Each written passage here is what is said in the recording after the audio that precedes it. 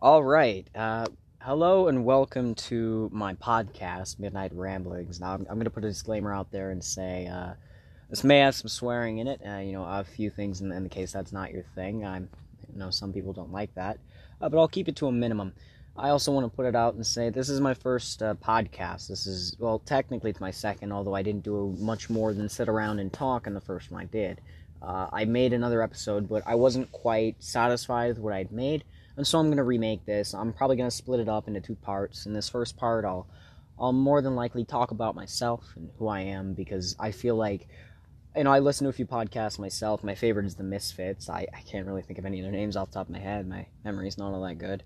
But I find with the podcasts I have listened to, I've liked them a lot more if I've been personally, like, not attached, but informed of who is talking or, how they're related, be it friendship, a relationship to those that they're talking to. I like podcasts that people to bring on guests and talk about how they met and how they got them on there. And so, like I said, I'm going to be talking about myself a little bit. I'm also, because this is, because I'm a 17-year-old and I've got an Xbox, what I'm going to do is play some games while I do it. At times I may talk about those games, and because I know not everybody plays video games, I'll give some background and I'll give it a little bit of information. Sometimes I may dedicate entire episodes to just the game I'm playing or talking about a game and why I really love that. I plan to do that with a Witcher 3 because I love that game to death, but that's not why you're here. Now, I'm going to get started as soon as I pick a game, but right now I'm trying to decide what can I play while, I don't need to focus on, but I can still, have a good time. And I think I've only got a few games installed on my Xbox, but I think I'm gonna go with Red Dead Redemption 2. I didn't need to say that out loud, but this is just gonna be me being me talking and saying what I want to.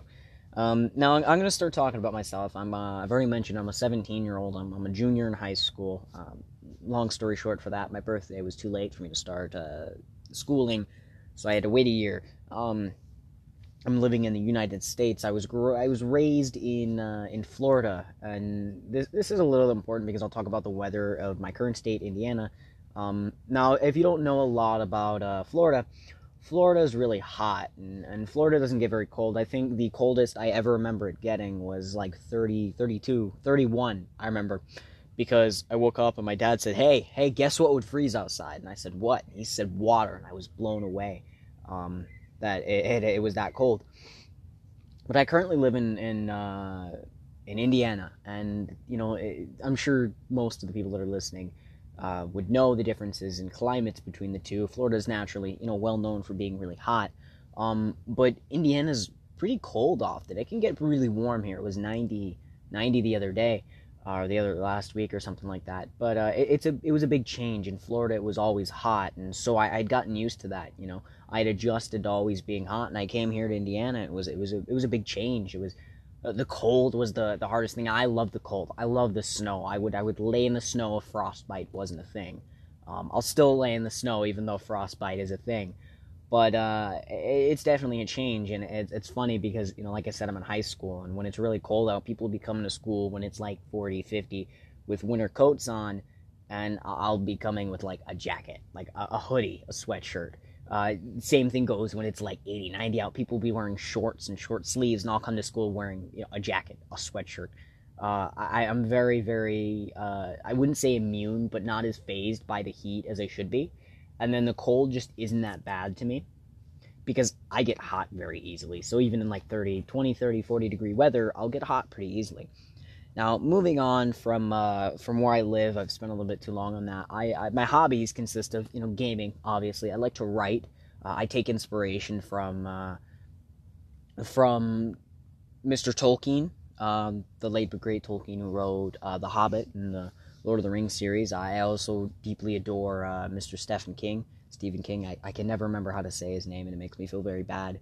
I've read most of his books. My favorite has to be Black House. Black House was a wonderful book. I'm actually getting ready to read the JFK one. I don't remember what it's called. My favorite book of all time is easily The Hobbit. It's what got me into reading, and I can't say it's partially what got me into writing, but I'll bring that up in just a minute. My other hobbies consist of I like to go on walks. It's a very simple thing, but just staying active really helps me. I like to sew. I really love sewing. My friend introduced me to it. And another thing, let me think here. I don't do a lot, honestly. It's really kind of baffling how little I do. Um, I sleep a lot, if that counts as a hobby. Wow, let me think here. I don't like school. I can't say schooling is one of my hobbies. Uh, English. I really like English, particularly Olden English and the actual language itself, as opposed to. I do like the history behind it, but not as much as I like the actual language. I really like the language. It's such an interesting language, and it's so unnecessarily complex. I'm not bilingual. I can't speak any other language. I can speak bits and pieces, like singular words from languages like Spanish, German, French, and a couple other things. But for the most part, sorry if you noticed the difference. The heater just went off. I'm in the basement. But for the most part, I found it's very different than a lot of other languages in all kinds of manners, and I think that is really interesting and really really odd because a lot of languages are similar in some aspect, and while there are definitely similarities between English and a lot of other languages, there's a lot of differences, and like I said, I just find it interesting. I also really, really, really adore Japanese culture. Now, the first thing that got me started on this was World War II, and I know World War II uh, was a dark time, and I should also mention that I have a deep interest in Mr. J. Robert Oppenheimer and his genius, as well as his decline after those bombs were dropped. But it's where my interest was first picked up. Uh, I first learned about the Japanese kamikaze pilots, and I'm sure everybody listening to this knows who they are or what they are. But if you don't, in World War II, the Japanese were known for uh, their resilience and their willpower. Now, it's a very big media thing. And the samurai would believe in death before dishonor, and they would commit something called ritualistic seppuku. I may be saying it wrong, but they carried most samurai would carry a katana and a tanto. And now with this tanto, if they were captured or they dishonored somebody of another family, they would disembowel themselves. They would plunge the blade into their stomach and accept death in a vain attempt at either denying their enemy themselves or to restore honor to their family. They were very honor bound. And now I know that there is a lot of dishonor in actual feudal history, but this isn't a history lesson. I'm no expert. But the kamikaze pilots, the Japanese were known for that. They would charge into you and die rather than let you capture them and interrogate them. And the kamikaze pilots were especially brutal. They would fly their planes into the enemy, even if they weren't going to die. That they would just do that. And I thought that was really interesting. That not just one, not two, not three, but an entire people could be so willing to kill themselves just to bring harm to their enemy and help their country. Now, if that's not patriotic, I don't know what is. But it really got me in the train of, is that a new thing, or was that what Japanese history was like? And I did the research, and I fell in love with particularly the feudal period of Japan, which is where the samurai were very prominent, and where media brings them up most. But quite honestly, it's I don't have much more to say on it than other than it interested me. I'm still learning, and I'm no expert, but I do know a little bit about it. Moving on from that, I'm going to talk about what got me into writing, and I really like to write stories. I intend to one day write a psychological horror novel about a former, I believe it's psychologist. Um, I'm jumping between psychologist and psychiatrist, and it's going to take me many years to write this.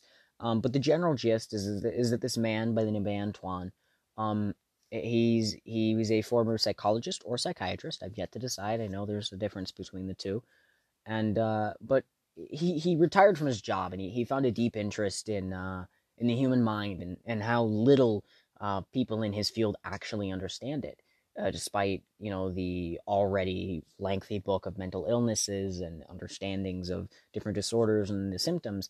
It occurred to him that there was very little that humanity actually knew, and this drove him to want to root the not obscurities out, but discover how people react to different things. And he understood that with his job, if he were to sit somebody down and talk to them, they're gonna react differently than if they were just thrown into a situation.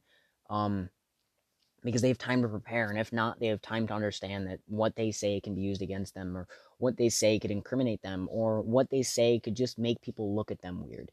And so he took a very extreme approach and decided to uh, he found a reporter by the name of Maxine, and Maxine was a very freelance journalist, and she was very against lying, and that's a very good quality to have, even if you're a journalist.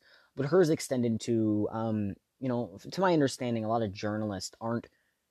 They lead you on, and they'll publish things that aren't not completely true, but they don't it isn't the whole story then. And, like I said, I'm no journalist. I'm no expert on a lot of the things I talk about. That's why it's going to take me many years. I intend to do all the research. But long story short, he decided to take this woman into his, as not an apprentice, as a acquaintance, and work into being a friend with her. And he then proceeded to commit a string of entirely unrelated copycat murders. And I've still yet to figure out how he got his hands on the case files of a range of murderers that I will create. I'm not going to use any real murderers. I want the book to be entirely fictional, inspired by real life, of course, but entirely fictional. And what he's going to do is he's going to kill these people and then make sure Maxine gets to report on it with a little more than she should have. So the public knows what's going on, and the police in that city, it's going to be some city in Europe, maybe even England, the police aren't able to do much. And his goal, and while it's not very, he's a smart man, but he doesn't think as many things out, is he's wanting to see how people react to the police not doing anything. And the idea is very subject to change. And when I think about it, it's not very solid. It's very shallow, and it's very it doesn't come off as very well done.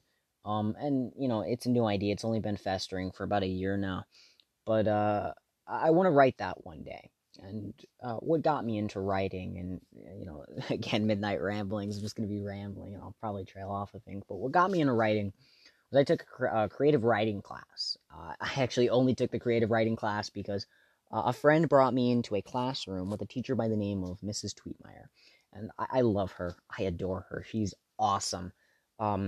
Easily my favorite teacher ever, right next to a wonderful gentleman named Mr. Timmons. And but Tweetmeyer, she let specific students eat in her classroom. As long as you weren't overly loud, as long as you didn't make a mess, and if you did, you cleaned up after yourself, and you participated in class, you were a good student. You didn't have to be a model student, but a good student. She'd let you eat with her. Naturally, there were people she didn't let eat for various reasons. They're troublemakers. They're it sounds petty, but there were a few people she didn't let in there just because they usually brought trouble with them on purpose, not by chance. But I happened to get to eat with her, and it was very nice, and we just sat there. It was a break from the lunchroom. Now I have severe social anxiety, and it extends to I really worry about what people think when they look at me, but I also have a hard time being around humongous groups of people. And the cafeteria, my school's got like 2,000 students in it, and the cafeteria was nerve-wracking to me. I was too busy thinking about, wow, there's so many people here, as opposed, to be able to think about, wow, what are they thinking? It didn't bother me what they thought in that room, because they were just looking at me. I sat alone in the back for a good year before I made some friends, and even then they had different lunches than me, so I usually just sat alone with a few people that I knew. So getting out of that room was really great, and that was the main reason why I did it. But that's when I first got introduced to her. Now, by sheer circumstance, I got moved out of a 7th hour class by my counselor after a long talk with him, and I got placed in her 7th hour class, and she had a creative writing at that time, for the last few weeks of that year, and it was very interesting. I was a freshman. And so I was sitting in this classroom with a bunch of juniors and seniors and some even sophomores. And I got to participate in some of the stuff they did, but the people in there had taken a liking to me, and they had explained the class to me, and normally I just sat there and I did some work for other classes. I watched YouTube on our Chromebook sometimes because I didn't have a lot to do in that class. It was kind of just a free hour for me.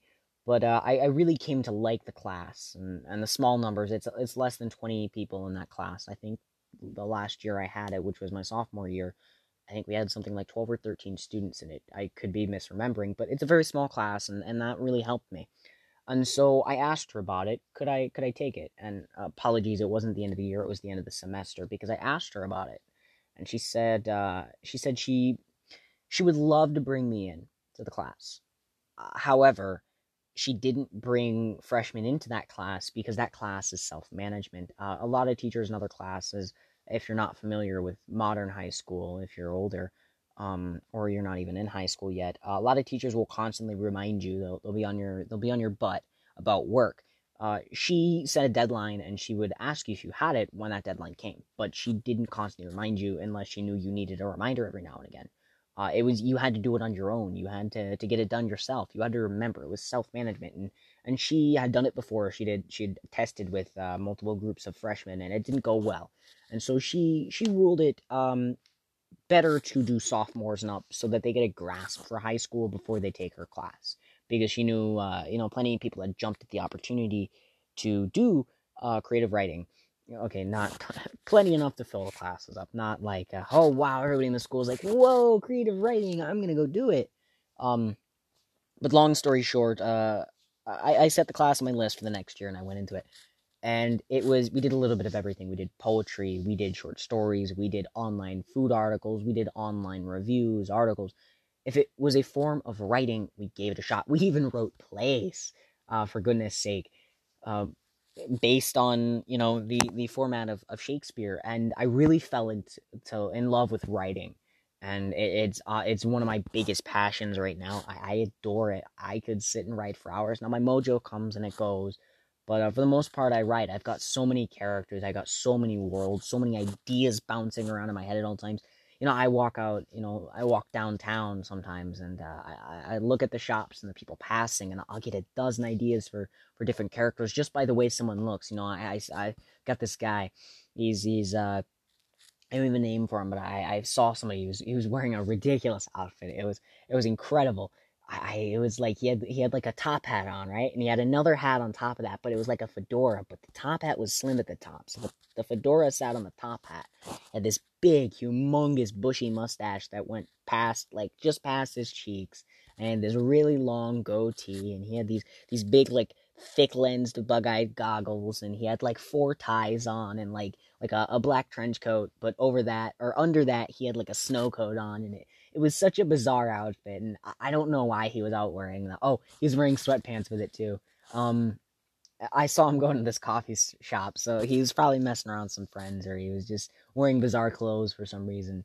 But I looked at him and I thought, wow, that dude was so bizarre, and I made a really, really weird, like wacky professor who's way out there. He's buggered. He's crazy. He's bonkers. But everybody loves him because he's not. He's the likable kind of bonkers. The like think Doc from Back to the Future, if you've seen that. He's that kind of crazy. It's the kind that's just it's amusing, and it's entertaining and fun to be around. But it's things like that. Like I look at an everyday person. I didn't even speak to the guy. I walked past him. I saw what he was wearing, and it still sticks to me because that dude was crazy. That was the craziest outfit I've ever seen someone wearing. He reminded me of a guy named Vermin Supreme. And if you don't know who that is, look him up on YouTube. He's a pretty cool dude. He's a satirical politician, and he's very funny. But he reminded me of somebody like that, and so it really stuck with me. But like I was saying, there's a lot of things. I look at something every day, and I think, wow, I'd make a crazy story, or a crazy character, and it just comes to me, and I can't stop. I make characters over and over. Moving on from that, there's not a lot to talk about. I love talking. and I will talk about my experiences with life and all that for forever. If you let me, I'll just keep talking and talking and talking. But I've come to understand. Okay, well, that's not the right way to put it. I've come to realize that when it comes to talking about myself, there's not a lot to say. I mean, sure, there's plenty to unpack, but there's a lot to unpack, but it never comes to my. I don't know what to say, honestly. Like, there's not a whole lot that I can really think of and say, hey, that's important to mention. I play games, I go on walks, I write and I read. That's about it. I suppose the other interesting fact about myself that I could mention is I want to do voice acting one day. I can do a few voices. One of them is an accent, and then one of them's really, really, it's not all that good, but it's an impression of a character from a game. But it's like I said, it doesn't pop into my mind, hey, this is important to mention. It kind of comes and it goes. I'll bring it up if it gets brought up, but beyond that, I don't have much else to say about myself. I won't be saying my name, so I go by Simply Divine online. If you know me, I'm on Discord a lot. Cool. That's actually coincidental. If you happen to know me, it's a very obscure username, so the chances you're mistaking me for somebody else are very slim. But I doubt that'll happen. Because this probably isn't going to be catering to the field of people I really talk to. I also keep to myself online mostly, but I just don't like my name. And that's a long story, and I'll probably talk about that in a later episode when I feel a little more comfortable with this. This is all very new to me. This is my first time doing this, myself alone. So it's definitely something new, and I don't know if I'm comfortable with it just yet, or if I'm ready to start delving into that part of my life. Anyways, I'm gonna cut this bit off. This will just be the minced up, disorganized beginning part of episode 1, which I'll just call it the pilot. Because I'm uncreative at the moment. I'm going to jump into the next part then. Probably no idea what I'm gonna talk about, so look forward to a bunch of shenanigans.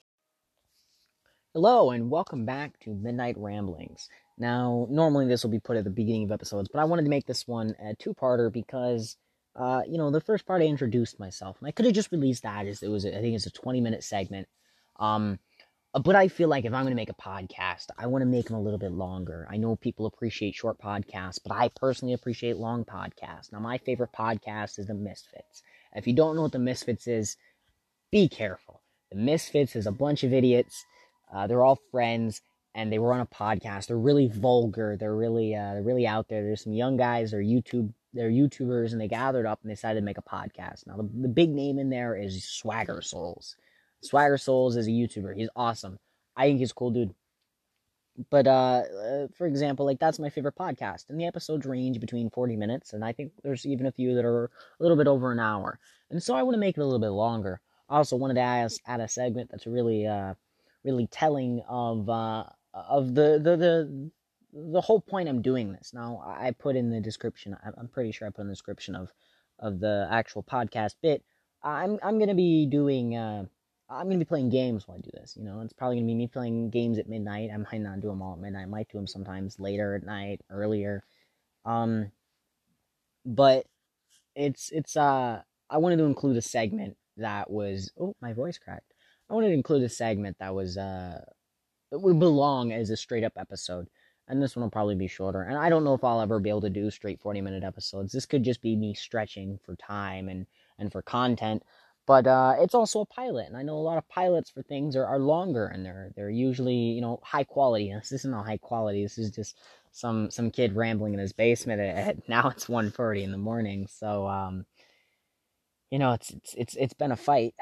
Trying to get this right. I want this to be something that people can listen to, and oh goodness gracious, my voice is cracking. I want this to be something people can listen to and enjoy, not something they look at and they're like, oh, that's pretty subpar. Oh, he talks too much, or oh, yada yada yada. But in this this segment of the podcast, I'll be playing Destiny 2, and I'll be talking about Destiny, because I've made a few drafts of the last segment, this part, and I really haven't come to like any of them, and it's because I'm all over the place. The last one I was playing a different game, and I was talking about that game, but partway through I realized, oh crap, I have to try for this game, and I was like, yeah, that's not gonna do that. It's no bueno. And so I decided I'll set a topic out. Now, one of the biggest games I ever played, and one of the first games I remember playing, was called Destiny. Now, if you don't know, Destiny was a pretty popular game produced by Bungie and Activision in a 10-year promise plan. They were trying to, if I'm not mistaken, they were trying to top their legendary game, Halo. Now, a lot of people that are knowledgeable in games, if not all, should know what Halo is. Halo is still kicking. Halo's been kicking for a long time. Halo Reach was one of my favorite games for a long time. But they decided to make a shooter looter. Now, it was heavily inspired by Borderlands, and if you're not familiar with video games, a shooter looter is a first-person shooter game, or a shooter game, that you kill stuff and you get loot, and that's the whole premise. You just loot, loot, loot. Now, Borderlands did it perfectly. There's Borderlands 1, there's Borderlands 2, there's Borderlands the pre-sequel, and then there's Borderlands 3. There's also another Borderlands game. I think it's Tales from the Borderlands. But that one's more of a story game than it is a shooter looter. But it adds to the lore. Now, Borderlands, you got a lot of loot. Destiny, you don't get as much. But I think the appeal is the weapons in Destiny and the armor in Destiny. Now, Destiny is very big on cosmetics and appearance, but not in the sense of Fortnite where you buy skins. In Destiny, now you can buy this stuff called silver, which is a premium currency, and you can unlock special ornaments and exotic ornaments. And an ornament is something that you put on a weapon or a piece of armor that makes it look better, or makes it look different, because like I use an ornament for my gun called Lumina, which is an exotic hand cannon that I think looks better than the default one. But some people may disagree. It's something that you can purchase if you want it, but you don't have to. And now, the whole premise of Destiny is that the armor and the weapons are very nice. There's all kinds. Now, the big thing that Destiny has, a lot of games don't have, is something called... It's a weapon, like a rarity system, but they have a special rarity. What do you call it? I think it's not a tier, but like a special rarity. I'll just call it a special rarity. Now, in Destiny, you have common, you have uncommon, you have rare, you have legendary, and then you have their special ones, which are called exotics. Now, the color pools are as follows. Common are white, green, or uncommon are green, rare are blue, legendary are a nice purple, I'd say almost royal purple, and then exotics are a nice bright yellow, almost golden. And now, what makes an exotic so special is now every weapon in Destiny has a stat roll, it's got a perk roll, it's a different type. There's all kinds of types of weapons. And different, there's all legendary weapons that are scout rifles can usually get the same pool of perks. Some weapons are exempt from this rule. Some will get certain perks, some won't. Some snipers can only get certain perks. Some can't get certain perks. It's really up to whatever the weapon you're using is. But exotics are different. Now, exotics, let's say, I'm using a bow called Wish Ender. Wish Ender is a quest exotic. You have to go through a dungeon, talk to the statue, and it's holding the bow, and then you have to embark on a quest. Now, Wish Ender has a special perk, and if I'm to go do the quest on another character, or pull it out of my collections menu, it'll give me the same stuff over, or it'll give me the same weapon over and over and over, unlike if I just keep doing, this thing called a strike, and then collecting the currency from that and trading it in for legendaries. If I'm going to get the same, hand cannon twice, it might not be the same rolls. I might get explosive rounds and rampage, and then on the next I might get Genesis and explosive rounds, or not even explosive rounds.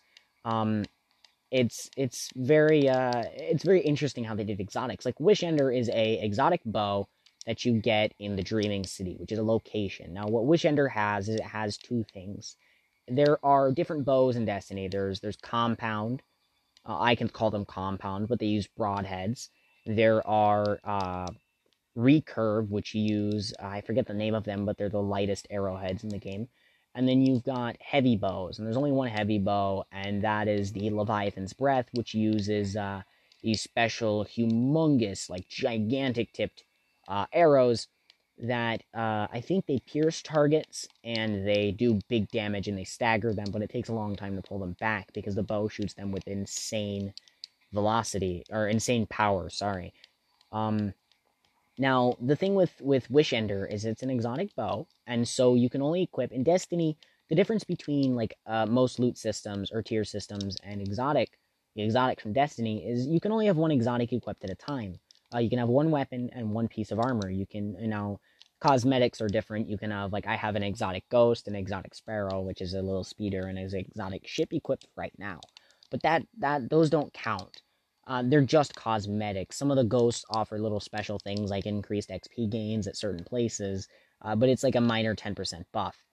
Now, the thing with, like, most exotics is all exotic weapons and armor is they're special. For example, Wish Ender uses broadhead tips. Now, what that means in Destiny is that when you shoot them, the arrow pierces the target, and you can hit multiple targets with it.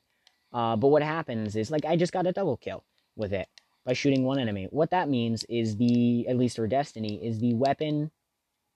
I'm the last one alive. Is the weapon, it pierces twice.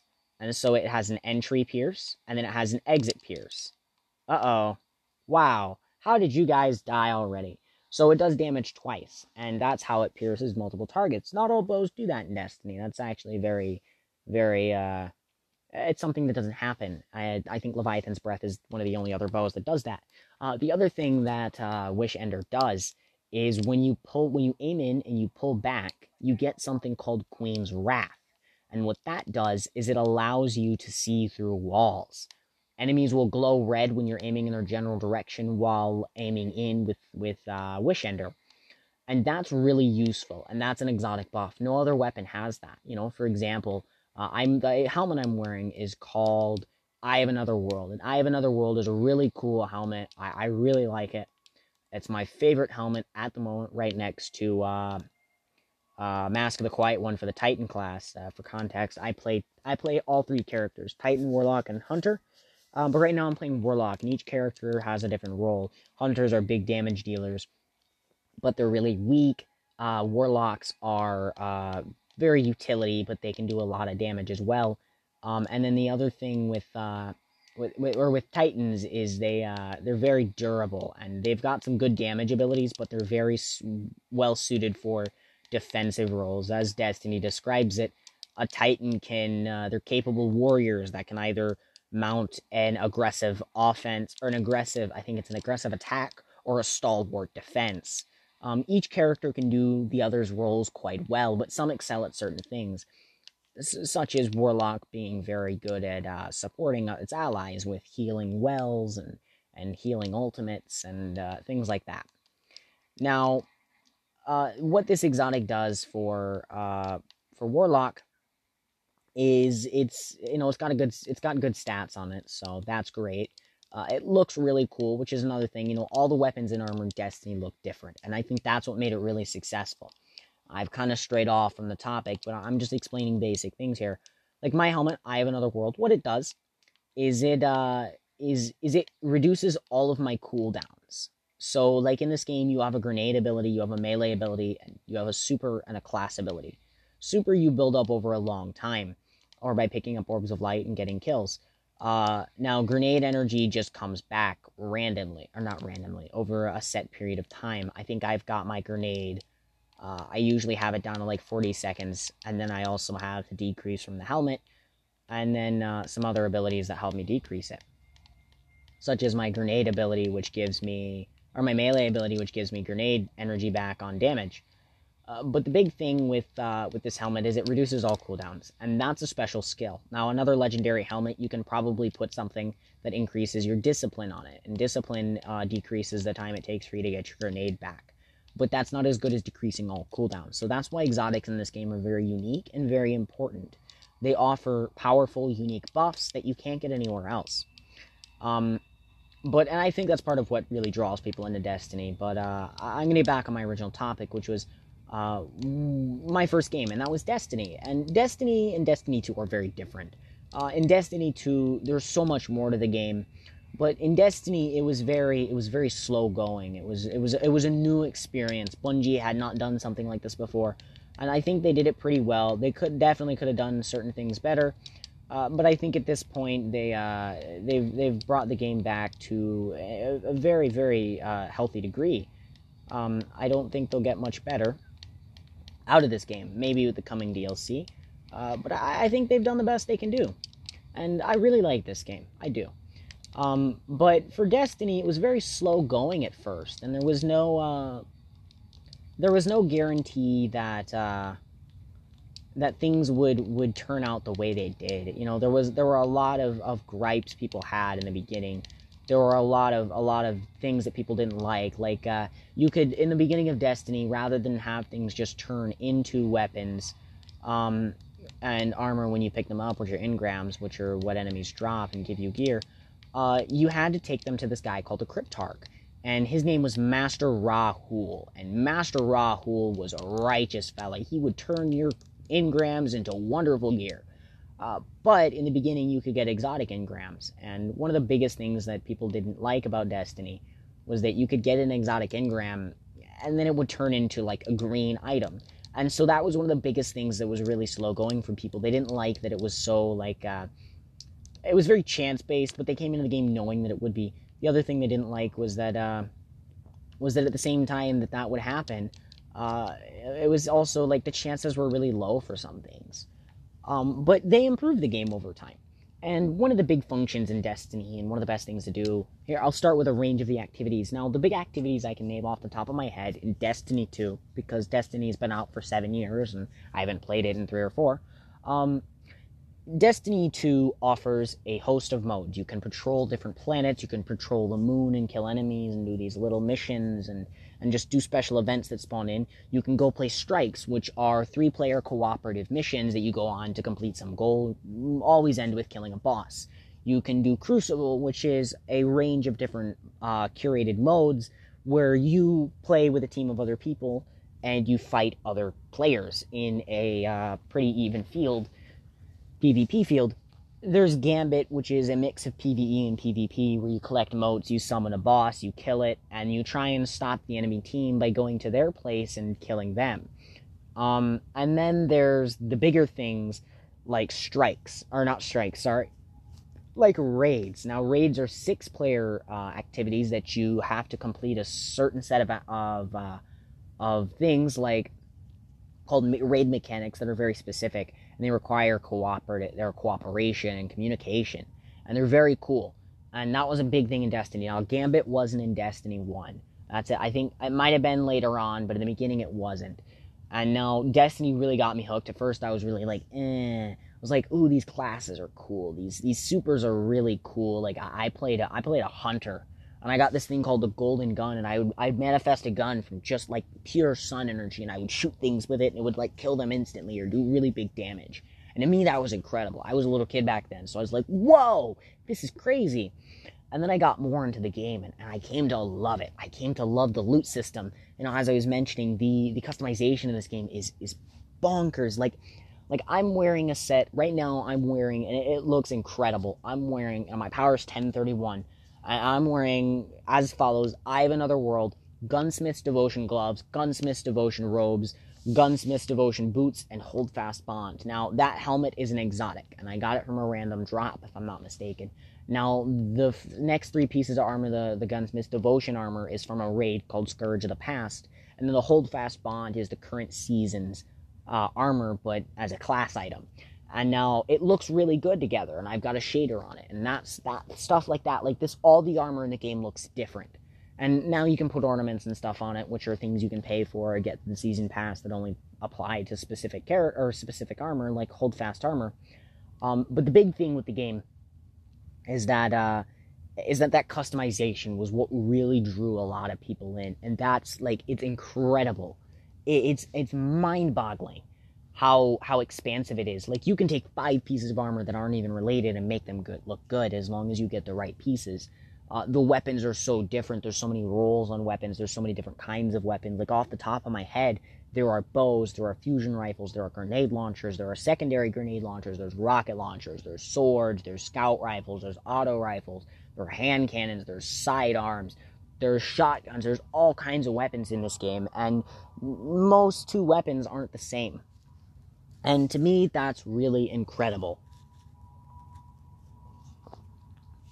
And it really brought me in.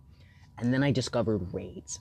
Now, I got all the DLC for Destiny 1. Sadly, I lost my Destiny 1 account because apparently Xbox had some problems. I changed my name on Xbox, and now my 360 account doesn't register as mine anymore because it doesn't have the same name. But raids were, the 6-player cooperative thing, and there was this raid called Vault of Glass. And now that was the first raid ever introduced in Destiny. And Destiny was really new. Or everything in it was really new. Sorry, I was reading something, so I kind of fumbled over my words. Destiny was a new idea, and so Vault of Glass, when it was introduced, was like, whoa, hey, what's this? This is a 6-player thing where you have to go in and you have to work with your teammates. It was really new, and people were like, hey, this is really cool. And you went into it, and you had to do certain things. Like, at the end, you fought a boss. I believe his name was Atheon, something of that sort. I may have gotten it wrong. It's been so many years since I played it, and I'm really excited because they're bringing it back into Destiny 2 come the next DLC. But you had to do a bunch of certain things. Like, you had to go through this maze at some point. You had to complete encounters where you had to do certain things. Your certain teammates had to complete certain acts. They had to say in certain places. They had to complete specific activities. Everybody had to know what they were doing, and that was insane, because there had been things like that before, like strikes.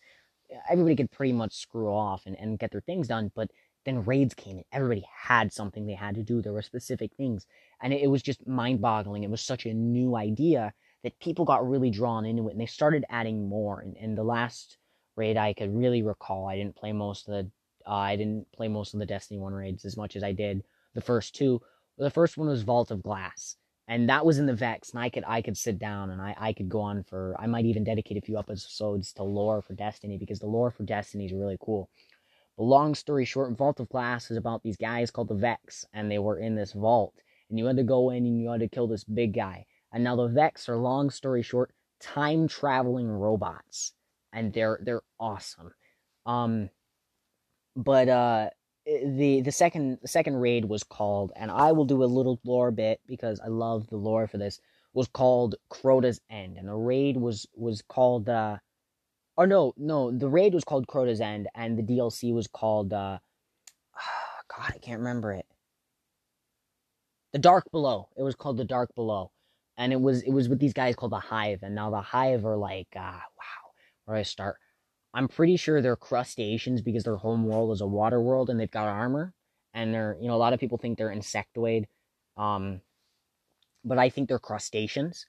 And they're very humanoid, and they worship these gods, and they're like pure darkness. They're like death and all that. And now Crota was the first large hive god introduced.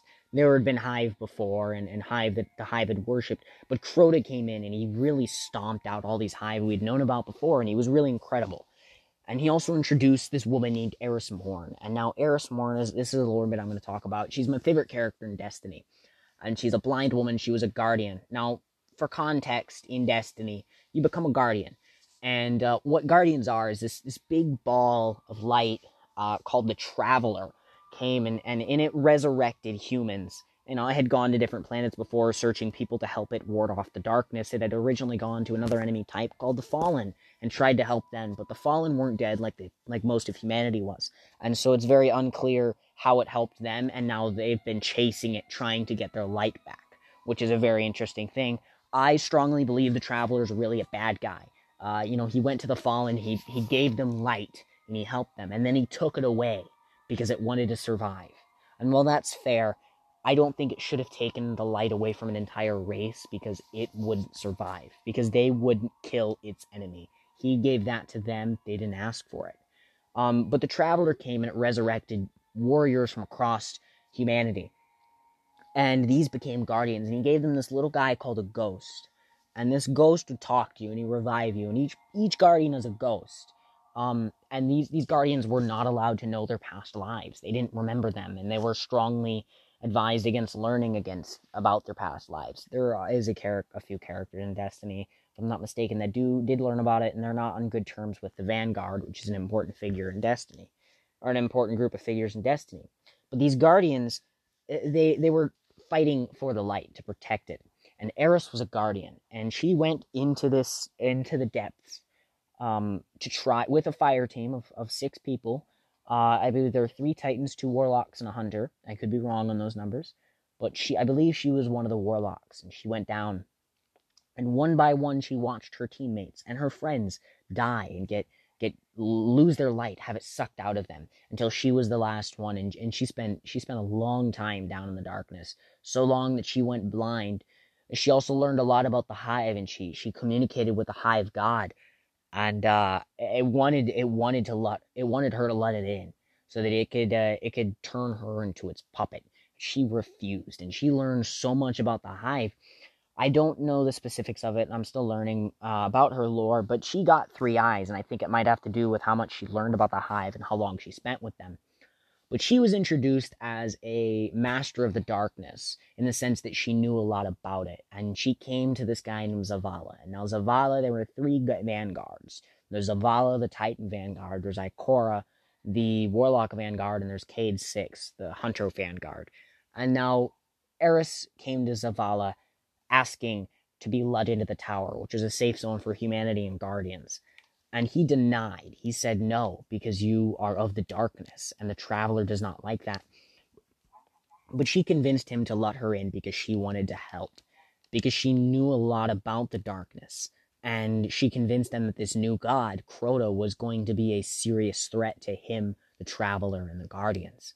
And so she became an important figure that sent you on this quest to go kill Crota. And this raid, the whole point of it was to kill Crota. And it was really incredible. It was really refreshing.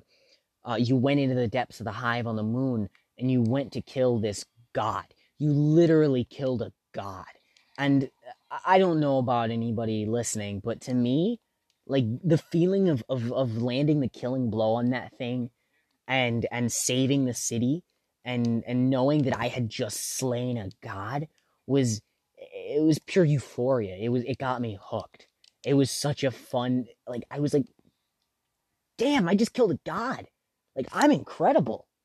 And so I really got hooked on Destiny. That's what hooked a lot of people. The lore is a really big thing in Destiny. And Destiny's still going strong. They had promised 10 years of groundbreaking games, and I can't say that they achieved that. I also can't say they didn't. I think Destiny was wonderful. I think Destiny 2 is great. But long story short, Destiny is really cool. And I really like the lore. The lore is my favorite part about the game. Next to the customization that just playing the game offers. And the thing with the lore is that it's everywhere. It's everywhere. Attached to every weapon, to every piece of armor, is a piece of lore. Like, I can go into my inventory right now. I'm using a bunch of weapons. Right now I'm using 3 different weapons. I'm using Wishender, I'm using Trust, and I'm using Bellowing Giant. I'm going to take a look at Wishender and read the lore. And it says, don't fret. It's a simple expedition. We'll be back before lunch. And that's some guy's name I can't read. The First Queen's Wrath. It says, sure, Ido stood slow, joint snapping, seconded none, but the Sovs themselves stood straight-backed, sharp-sighted, pleased to skewer enemies at any distance. Sure, Ido listened close, head cocked, arrow knocked, listened to her queen's layered lies, and heard only the truths as endless courtly complaints flowed through them like the mists of Devala. Sure, Ido watched shadows, wind warp, widen watched surveillance. Wind warp widen, watch surveillance, feeds, encrypted snaps. This is a very confusing one. I think it's attempting to be a poetic. I think I'll cut this bit out. I've never actually looked at that. That's an Awoken weapon, and the Awoken are very interesting individuals. Let me find one that's a little more, a little easier to understand. Let me find a good one. One of my favorites is called Xenophage, and Xenophage is a heavy explosive machine gun. And it says, this might sting a little. There was only darkness until there was light. Again, a third time. I knew it. Knew I'd be back one day. Only this time I was something else. Something not human. Not by choice, of course. Those damn hive. They weren't just trying to kill me. They were using me to get my light, to drain it from my soul for the sick experiments. But the idiots screwed up. They didn't just drain my light. They took the whole lot. The entire thing, soul and all. I'm still me, just not the me I knew. The one with 2 arms and 2 legs. Something smaller now. But honestly, it's no bother. The fire inside me. It came too. And it rages now more than ever before. The fools have no clue what they've done. No idea the price they'll pay. I'll have my vengeance. In this life, not the next. And it's quoted by Omar Aga. And now, I haven't looked into this bit. And, there's a lot of lore attached to them. Like, there's 4 guns called Last Word, Thorn, Lumina, and Malfeasance. And these are all guns that have lore attached to each other. But for example, Xenophage is a big gun. It's a heavy machine gun that has 13 rounds in a magazine, and it fires high-powered explosive ammunition. And these things explode. Boom, boom, boom, boom. And it's awesome. And what I think that lore bit is hinting to is that this Omar Aga guy became Xenophage. Because, it's a solar weapon, and so the fire inside me, it came too, and it rages now more than ever before, really lines up with the fact this thing does solar damage, which is fire damage, and does big damage. The fire inside, the fire damage relating to, rages more than ever. It's, to me, that's saying that he's become the gun. Something smaller. He's still him, and he hates the hive, and he wants to destroy them. But he's not who he was. So I think it's alluding to that he'd become a gun. But it's things like that. Like, that's one gun in the game. There's 63 exotic weapons. If I go look in the collections, which will tell me all the items in the game, as long as I've, a broad range, I go look in the collections. Let's see how many exotics there are. There are 200, is that 63 or 283? I think it's 283 exotics.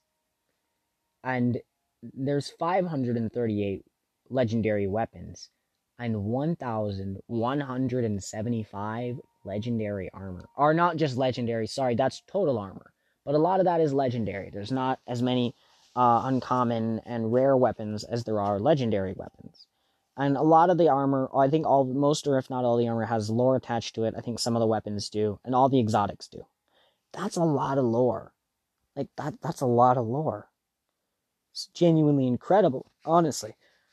And I think that's what draws a lot of people in. There's it's insane to me. It's baffling how much there is, and I could go on for hours, and this is a mess. Like I said, I won't say that this game doesn't have its flaws, because it does. But I think that's the best part about a game, about something you enjoy, is not preaching that it's perfect. Admitting it has flaws and understanding those flaws and working around them or working with them. Destiny has its flaws. I won't deny it. But again, that's what makes it a game. There's no such thing as a perfect game. The Witcher 3, my favorite game of all time, it's not just some perfect game. There's flaws to it. There's things that aren't good. There are things that can be better. But again, that's what makes it a game. People who expect games to be perfect, I wouldn't consider them actual gamers, because if you can't come to terms with the fact that a video game will not be perfect, then you shouldn't be playing them. Nothing in the world should be perfect, because perfection is subjective. What I perceive as perfect is not what you perceive, and even if it were your perception of perfect, and that were the static definition, there'd be no room for improvement. And that, again, that's what makes a game a game. Destiny, this is going on the 5th DLC for Destiny 2. And that's because there's always something they can add. There's always some place they can improve. Something they can do better. Something they can do different. I've said it many times already in the past minute and a half, 2 minutes. That's what makes a game a game. You don't need DLC for a game to improve or to be better. You just need room to grow. And that's why I think games like Destiny and Destiny 2 are definitely up there. They were pretty flawed at the start. They're still flawed now. But again, that's what makes them what they are. They're great in their respective places, and that's why I love them. Besides the fact that that was my introduction to the world of gaming, there's these things that these games excel at, the things that make these games different. Destiny's customization is unrivaled. With how you don't see your armor very often, but other people do, and you see your weapons always. You're always using them. So it really has a big impact. Like, man, my armor really does matter. My buddies are going to be looking at it, or hey, my weapon's color does matter because I'm going to be looking at it. Whether or not I like the look of this weapon is absolutely important. Exotics have ornaments where you can change the color scheme of them, and sometimes even the design of them to a degree. And it's not customizable; they're preset. But like I use Last Word with a ornament on it. I'm like, wow, this makes it look great, even better than it was before.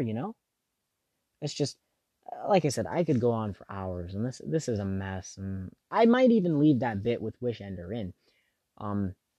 It's really late where I'm in, so it might have been really easy to understand had I taken it a bit slower, but I tried to jump into it. I was very excited. I don't know if it was noticeable there. I was very excited to talk about Destiny and how it really makes me happy. And I love things like this. And that's what this podcast is going to be. It's going to be me rambling and talking and breaking off from subject and subject. And I think that's what makes it, to me, that's what makes it a podcast I would like. I appreciate professionalism, and I appreciate people who do things clean cut, high quality, top of the line. But not everything has to be, not everything has to be the best in the world. The fact that I don't know what I'm going to say, the fact that I'm improvising, the fact that the things I'm working with, the things that I'm talking about are going to be on the spot or decided before but done on the spot. The fact that I'm going to make mistakes and that I'm going to that I'm not reading from a script is what makes it special to me. And I think that adds a level of authenticity to it. It makes it a little more special. I'm not disregarding or devaluing things that people put tons of work into because, like I said, I love high quality things. But this isn't one of them. This is just some kid on the internet rambling about, his video game that he plays and how much it makes him happy. And I think to some degree that holds a value you can't capture somewhere else. You can have something super professional, but I think it's just that raw sense of excitement, that raw sense of enjoyment and adoration that I hold for it, that you just can't capture in a strictly professional setting. You can express your gratitude for something, but communication it's very varied. It's I think that the way I convey my words to another person really change their meaning and their effect and the weight they hold. And that's what I'm getting at. I guess this is just an introduction to what this is going to be about.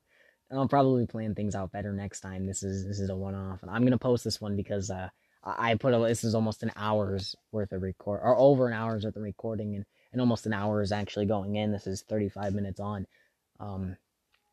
I really want to, I want it raw. I'll do a bit of editing. I'm probably going to leave this one totally unedited because a lot of the times I'm probably going to unedit these things.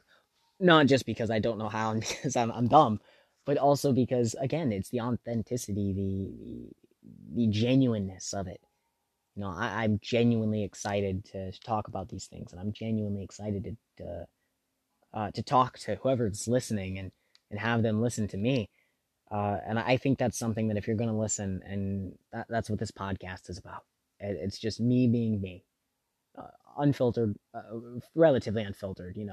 I'll filter out specific things like extreme vulgarity, like the F word. I try not to use that because you might be listening to this in a place where or extreme profanity isn't appreciated, or maybe you just don't like profanity. Maybe you think it's unattractive, or you think it's gross, and that's something I can respect.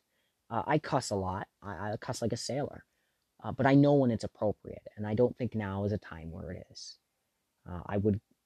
I don't need it to talk. It's something I use. I think I'll cut this off here. If you listened all the way, wow. I'm I don't even know how to put into words how I would feel if you decided to listen all the way.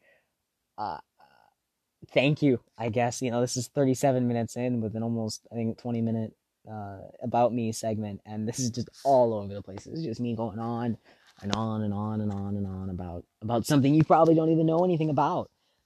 Something that you would need so much context for to really truly understand and appreciate. But again, thank you for listening. If you did, if you liked it, I don't know how this works. This would work, but go on and follow the podcast if that's how you do it on whatever platform you're on. Go on and just come back for the next episode. I don't know when I'll upload. I might make a schedule. I might do it every Sunday, at midnight, or I might try and do it midnight Mondays, Tuesdays, or sometimes Wednesdays. It's not gonna be a daily thing. I don't think I could think about something to talk every Monday or every Tuesday and every Thursday or whatever. I'll probably just do it when I want to. And they'll come out when they are. I don't know how long it'll take to get it out on the different platforms. I'm using Anchor. I don't know how long it'll take for this program to distribute it, but I do think that it'll show up on there one day. Maybe you'll hear it. But anyways, I said I'd cut off about a minute and a half ago. Goodbye. Have a good night. Make sure you eat, brush your teeth, shower, set your alarms. Spend some time with your family. Do all that jazz because it's important. Well, thanks for listening again. Just the thought that somebody would listen to all this really means the world to me. Good night.